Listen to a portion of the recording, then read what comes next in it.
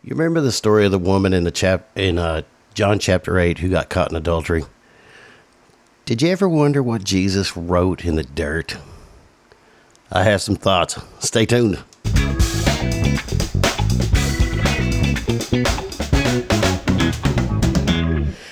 Good Thursday to you. So in the process of studying for something else, I ran across the passage in John chapter 8 verses, what does my old blind eye see here? 3 through 12, where the woman was caught in adultery. Okay? And I'll be reading from the New American Standard. So if you have your Bibles, go ahead and open it over to the Gospel of John chapter 8. We're going to pick it up in verse 3, and I'll be reading from the New American Standard for those who like to know those sort of things. It says, the scribes and the Pharisees brought a woman caught in adultery, and having set her in the center of the court, they said to him, Teacher, this woman has been caught in adultery, in the very act.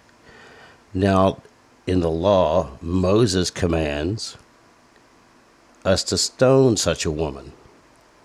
What then do you say? Okay.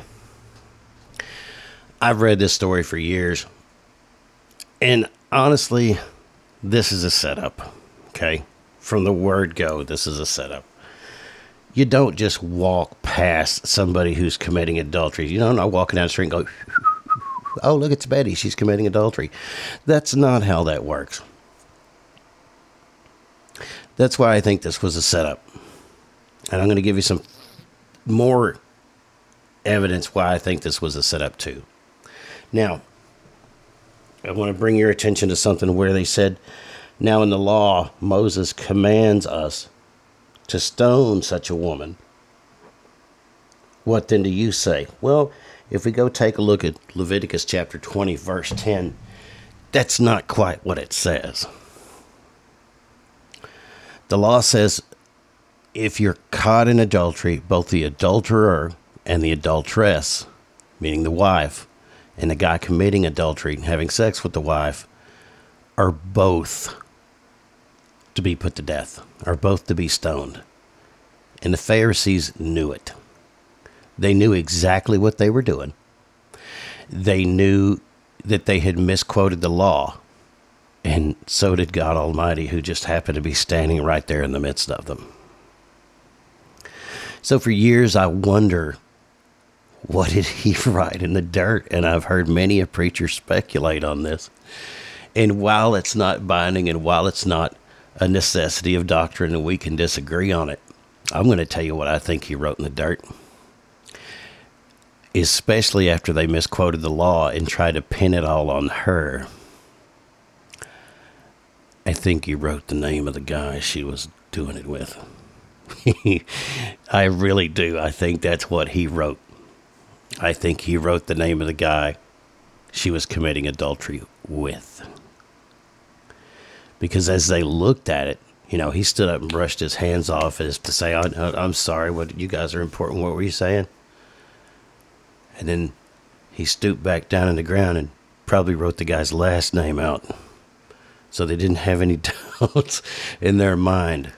And one guy said a long time ago, he said after they read it, they dropped their rocks and split, which is exactly what they did. They dropped their rocks and they took off. But he gave her mercy. He showed her mercy.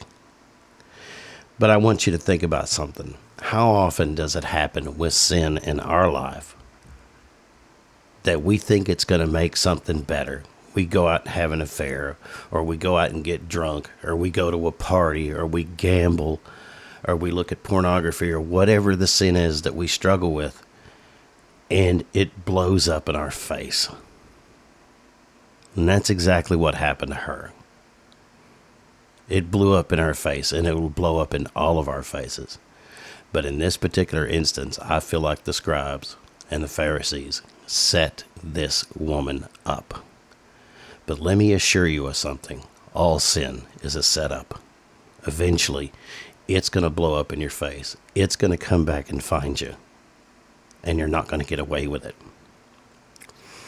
Now, I'm not saying these things to condemn anybody. I'm saying these things to encourage you. Because the same thing that happened to this woman can happen to us. And I don't want to see that happen, because I know it's happened to me.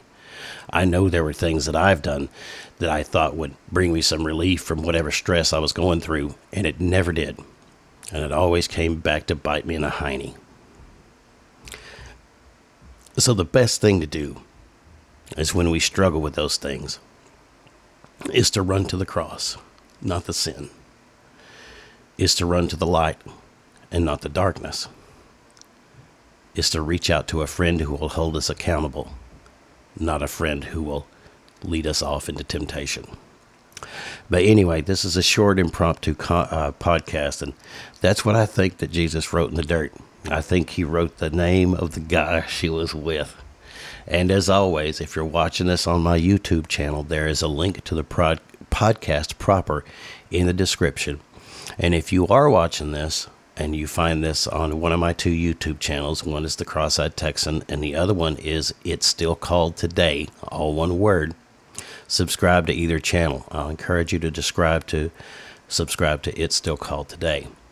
If you like Bible study help reviews, if you like large print Bible reviews, subscribe to It's Still Called Today. I'd love to see you there, and I hope this has been a blessing for you. Have yourself a wonderful day.